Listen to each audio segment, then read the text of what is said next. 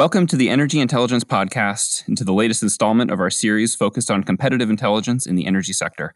My name is Luke Johnson. I'm the Deputy Editor of Energy Intelligence Finance. Today, we're going to dig into our outlook for 2021, which was published this month. You can find it on our website, energyintel.com. But we're going to touch on some of the highlights from a high-level corporate perspective today, which will hopefully make you want to go out and check out the whole thing. So here with me to discuss the outlook today are Casey Merriman, the head of our Competitive Intelligence Service. Happy 2021, Casey. Hey, Luke. How's it going? It's going all right. And Noah Brenner, our Executive Editor of Operations. Hey, Noah. Hi, Luke. How are you? I'm just great. Okay, so this outlook covers a lot of ground across several of our focus areas, but for the purposes of this podcast, we're going to just stick to the competitive intelligence section mostly, as I mentioned. However, we should maybe start with a topic that has really caught a lot of people's attention in recent days, and that is the geopolitical risk posed by the new administration of U.S. President Joe Biden. As most listeners will probably know by now, Biden has wasted no time in his first weeks in office getting to work on his climate agenda. And what that has meant early on is some pretty aggressive action that figures to make life more difficult for oil and gas companies. So from a domestic perspective, the moves that seem to be making the biggest waves are Biden's slowing of oil and gas permitting and his indefinite suspension of leasing of federal land and in the Gulf of Mexico. So let's just talk for a minute about what the corporate impacts of these moves could be in the short term and the medium term, I guess. So, Casey, how is industry reacting to these moves, and is it really as big a deal as it's kind of being made out to be? Yeah, and I think that the answer is yes and no. So on kind of both questions. So on the kind of the corporate impacts in the immediate term, there will be very little impact, right? There has been talk kind of throughout Biden's campaign of some sort of potential pause, freeze, review, of leases and even potentially permitting. And so we did see kind of leading up to his inauguration, stockpiling of drilling permits, stockpiling of leases when available, kind of preparing for anything, a bridge of sorts if needed. And the Biden administration has been clear in its various announcements and orders that by and large existing operations are not affected, or they're not the main target of their action. And so because of that, by and large companies will be able to operate normally in the coming weeks and months. However, that doesn't mean that the industry is not reacting strongly. But what's been kind of interesting is a little bit of a dichotomy in that response, at kind of the company level, right? We've heard management teams almost kind of downplay it in the sense of, hey, look, we got ahead of this. Look at our diversified portfolio. We can do things to limit our exposure. We're prepared. Nothing to worry about given what we have seen so far.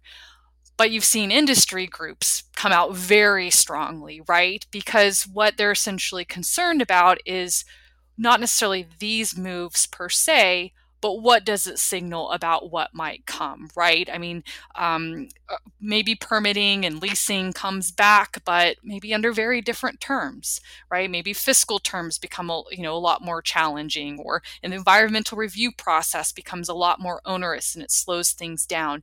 And so from kind of the wider industry lens, there's a lot of concern seeping out there about what this portends for the administration's next moves. Well, and we're talking about an administration that Kamala Harris had mentioned banning fracking during the primaries, and that's been something that had dogged the Biden campaign, and that he, I believe, more strongly addressed or more directly addressed. But I mean, the industry itself kind of can't shake that that fear that there are moves on the horizon that perhaps could have more impact kind of on day-to-day operations. I mean, I do think another area that was getting some interest and some attention was this idea that he would seek to get rid of the quote unquote subsidies that are enjoyed by the oil and gas industry. Whether or not these are subsidies is of course a matter of opinion. But those are also going to require some additional actions in some cases. And so I think that, in some areas, the rhetoric, he may not be able to do absolutely everything that he's trying to do. And that's something to kind of keep in mind as well. Yeah, but I think one thing though that is kind of been telling though about this kind of almost like strong start is just from kind of an internal perspective when our oil markets team, right, has kind of looked at what this might mean for U.S. oil production. I mean, for now, our base case is still, that more or less, domestic oil output is going to be kind of stable for the next, it will stabilize this year and will kind of remain stable for the next coming years. But, we've kind of have brought up our downside scenario, right, which would be about 400,000 barrels a day less production next year if the administration really kind of is able to make tweaks here, do some kind of soft moves here and there that maybe don't have some of the legal challenges but are able to kind of maybe be a lot more disruptive than it may seem to be the case today. Mm-hmm. Well, and the U.S. shale business is kind of uniquely perhaps exposed to some of these moves, just in that, being short cycle, drilling a lot of wells. I mean, the U.S. business chews through inventory, the unconventional business chews through inventory and acreage in a way that conventional producers don't. And so there's always kind of this need to add to make sure that you've got the running room that investors are looking for. Yeah. Well, we could probably fill a whole podcast talking about this, and we didn't even touch on the whole, Keystone XL cancellation and the implications of that. But we're going to have to save that for another day as we move on into this broader outlook. So I guess when we're looking at this 2021 outlook, I think it makes sense to just start with investment levels and what we're seeing for the next 12 months or so. We're obviously coming out of an exceptionally challenging year for the energy industry, with hopes that 2021 will see something of a return to normalcy, whatever that means. But as far as the spending habits of upstream companies, what kinds of trends are we expecting to see in 2021? Well, I think our house view is that spending will continue to decline. We had estimated roughly global capex of upstream capex of around $370 billion, I believe, in 2020. We see that dropping to about $345 billion in 2021. And, generally that's been borne out by some of the initial announcements from the larger companies. I mean, we've seen the likes of, most famously maybe Exxon further reining in spending, but we're seeing continued not just capital discipline, but really kind of focus on efficient operations from all the major companies. And I think we will see, even with this uptick, Casey, I'd be interested in hearing your thoughts around what we might be hearing kind of from the independent sector going ahead. But I mean, I don't see companies enthusiastically, rushing to allocate this additional cash flow from higher prices to the drill bit. It seems instead that they've been quite conservative in terms of applying it to the balance sheet or talking about ways that they can get it back to shareholders. Yeah, no, I think you're exactly right. I mean, I think one of the things that maybe wasn't quite appreciated in the moment is, what we saw last year was obviously unprecedented in terms of the degree, the magnitude of the down cycle and the pressure that it put on companies, and really, what producers had to do, especially say short cycle, producers like in U.S. shale, is try to just truly get to a point where they could survive, right? Where they're managing a very high decline resource base, and they're just trying to find a price that they can almost just put a floor under things and have, their production just not run away from them and just have, kind of their cash flow base fall apart. And so what we heard, kind of late last year was companies being able to promise that, right? Like, look, if prices are, $40 or whatever next year, like we can stabilize, we can get to the other side of this. So what you've seen now that prices do appear to kind of have moved that floor up is not necessarily cheering and wanting to run and drill themselves back into lower prices, it's actually kind of more relief, right? A little bit more space under the collar, where they're saying, okay, well, now we can definitely say we can not only just stabilize for the most immediate term and survive, but, we can start rethinking how to stock our drilling inventories. We can manage our reserves better for the medium term. It's almost just kind of actually making those decisions that allow them to kind of more functionally sustain for more than just a highly stressful period. So absolutely, the expectation is any incremental cash, goes to debt, it goes to shareholders, it goes to just a little bit of breathing room, because we have to remember we're not out of the woods yet.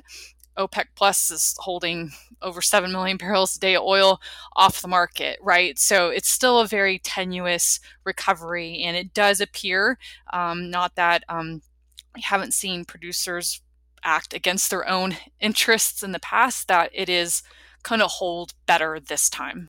Yeah, no, and I think it's important to keep in mind just that, given cost cutting, given technological advances, a dollar does go further today than it did, say, 5 years ago. But at the same point, I mean, with the magnitude of the decline that we've seen in spending, there will have to be some impacts on the production side of things eventually. So. And I guess just to bring it back, I mean, is there any sense at this point that some of these new U.S. policies could impact where companies choose to deploy capital? Or, I mean, I guess another way to ask it, we talk a lot about advantaged resources, and that's kind of the preferred place to spend money. But I mean, has the definition or classification of advantage assets changed much now in the Biden era?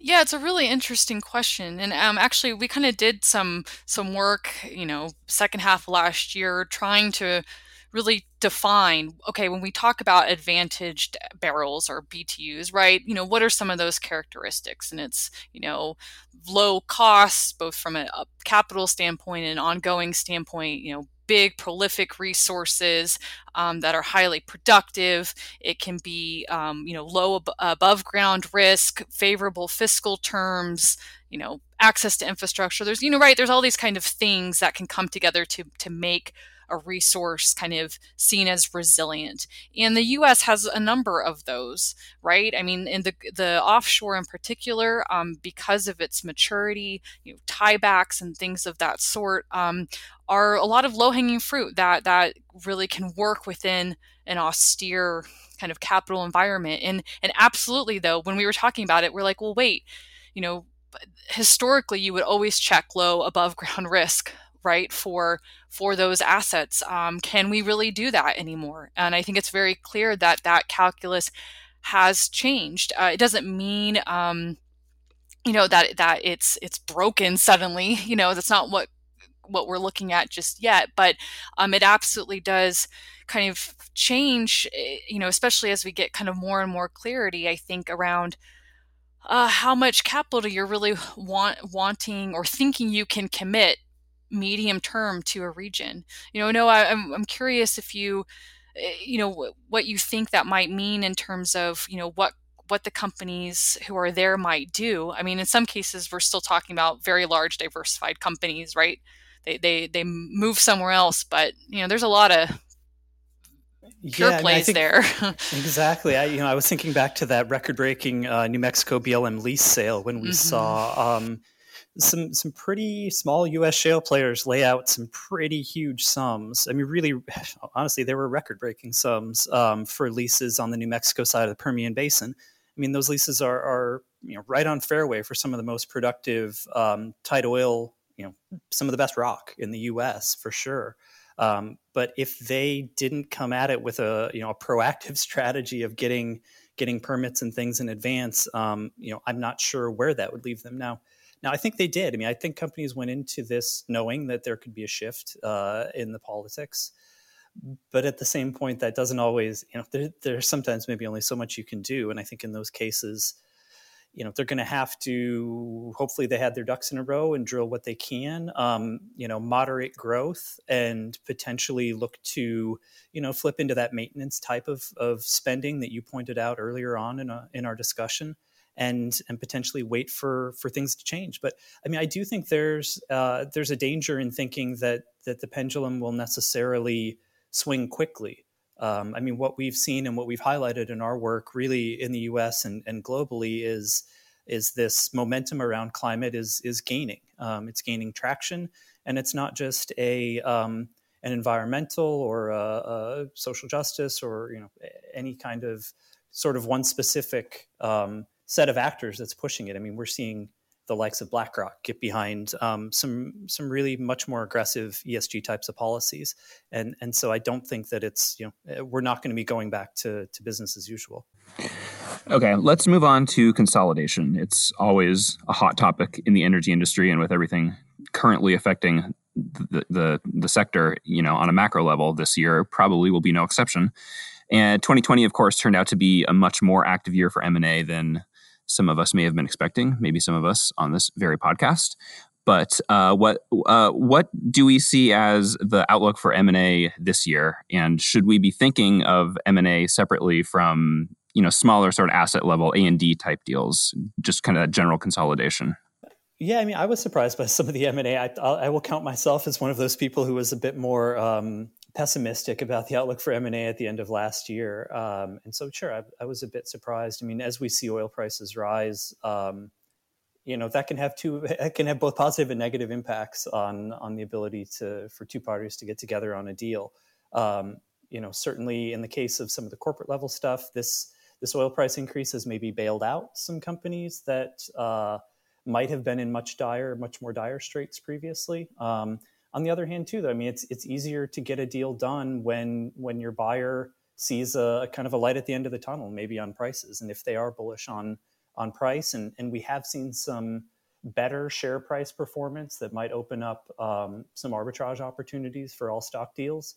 I mean, I think that M&A in many ways is kind of that thing that there's always arguments for and against, and in some cases it comes really down even to just personalities and the ability of boards to get together on things. But it's certainly a different setup than we've seen over the past, say, 12 to 18 months, I think. Yeah, I think that's exactly right. And I think, if you kind of look at that on kind of the smaller A&D side, like you mentioned, Luke, I mean, that has some kind of bigger structural kind of headwinds, if you will. I mean, generally speaking, because of the recent price increase and kind of a broader just view that the worst of the downturn is behind us, that can help, right? Buyers and sellers just kind of talk about price, right? And it can be very difficult to negotiate in periods of high volatility, right? Because those bid-ask spreads become very wide. But the number of assets that companies or have already put on the market, would like to get on the market, would like to put back on the market, is just way above and beyond the buyers that are out there, right? I mean, everyone is trying to move to those advantaged assets that we talked about earlier. Everyone is looking for portfolio resiliency and has redefined that based on the experience of the past year. Everyone is looking to be leaner and raise capital to advance other strategic goals. And so, the buyers just are not there in the way that they have been before. Things like groups like private equity. There's just not tons of capital just, floating around looking for upstream assets. And so we do think that while there's a little bit of breathing room in some assets will go, that overall the market does become challenged because there's just an imbalance there, and there just isn't the capital that there once was. And so, I think companies are really going to have to make some decisions on just how committed they are to parting with an asset, because it's strategically better for them, and just accepting maybe a lesser price than maybe they would have before. Okay, well, as we wrap up here, maybe let's spend a minute or two just dissecting some of the results of the industry survey that is included at the end of this 2021 Outlook.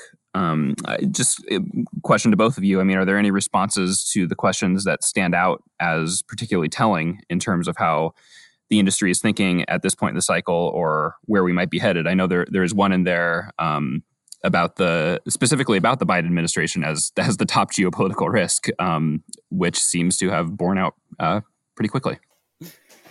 Yeah, no, I mean, that was definitely interesting to see readers flag that as a top risk, above tensions in the Middle East, above any number of other things. I don't know. One that caught my eye actually was our readers thought that nuclear fusion was potentially a technology to keep more of an eye on than direct air capture, which was interesting. Just knowing the saga that nuclear fusion, or kind of the holy grail that fusion has been in for energy technologists, but also, we're seeing companies spend significant money on direct air capture, and so it was just interesting to see that maybe some of our readers have a dimmer view of that technology than some of the companies that we cover.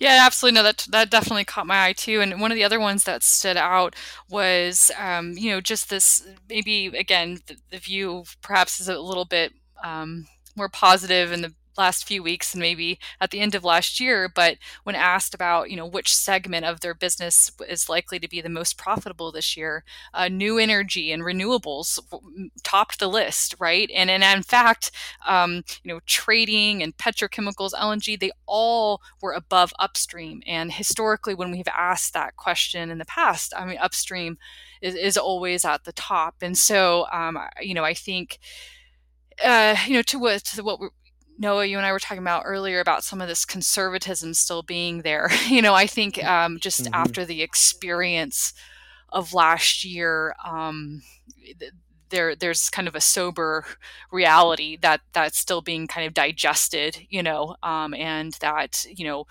while $50 or $55 oil is absolutely better than $40 oil and certainly negative oil, it's not, a windfall for the industry. Yeah, I thought that was really interesting as well, especially in light of, we had pretty strong support for, basically kind of our oil price outlook, which is above consensus. We had a majority of people coming in around that sort of $60 a barrel range next year. And I guess I have a hard time believing that these new energy divisions are going to be more profitable than upstream at a $60 Brent oil price. But I thought it was an interesting kind of glimpse into maybe some of the psychology we're seeing around equity markets right now in terms of, this exuberance for new energy types of names. And maybe behind that is, besides the type of momentum we're seeing on climate from governments, including the US. But I just wonder if maybe, it's a peek into the psychology that we're kind of overestimating where renewables and new energy are from a profitability standpoint within oil and gas portfolios, relative to some of the tried and true stuff that's been making money in the past. And I agree, because it ties into one of the other questions that stood out was kind of asked about what do you think will be the most effective strategy, right, for the energy transition.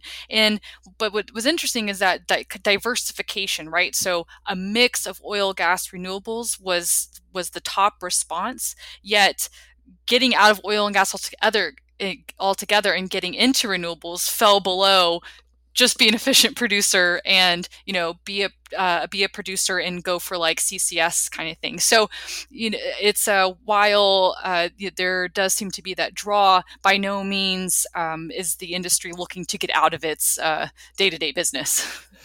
Yeah, well, and even clashes with what companies are saying themselves. Even you take a Total or someone like that, who's got a quite advanced new energy strategy, and they're still saying, these businesses are not cash flow positive until the mid 2020s, if not even later sometimes, because they are growing. And so, it's just interesting to see kind of that mindset, I suppose. All right. Well, I think we have to leave it there for now this time. Definitely a lot to chew on in that outlook. There is a whole section on the energy transition that we didn't really touch on, but luckily in this very podcast feed, our energy transition team did a whole episode on the outlook for the energy transition. So be sure to go check that out if you're interested in that. But for now, I think we'll say goodbye. So thank you, Casey. Absolutely. Thanks. And thanks a lot, Noah. Thanks.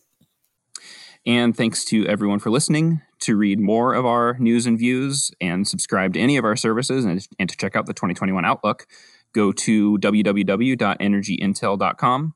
My name is Luke Johnson. We'll see you next time.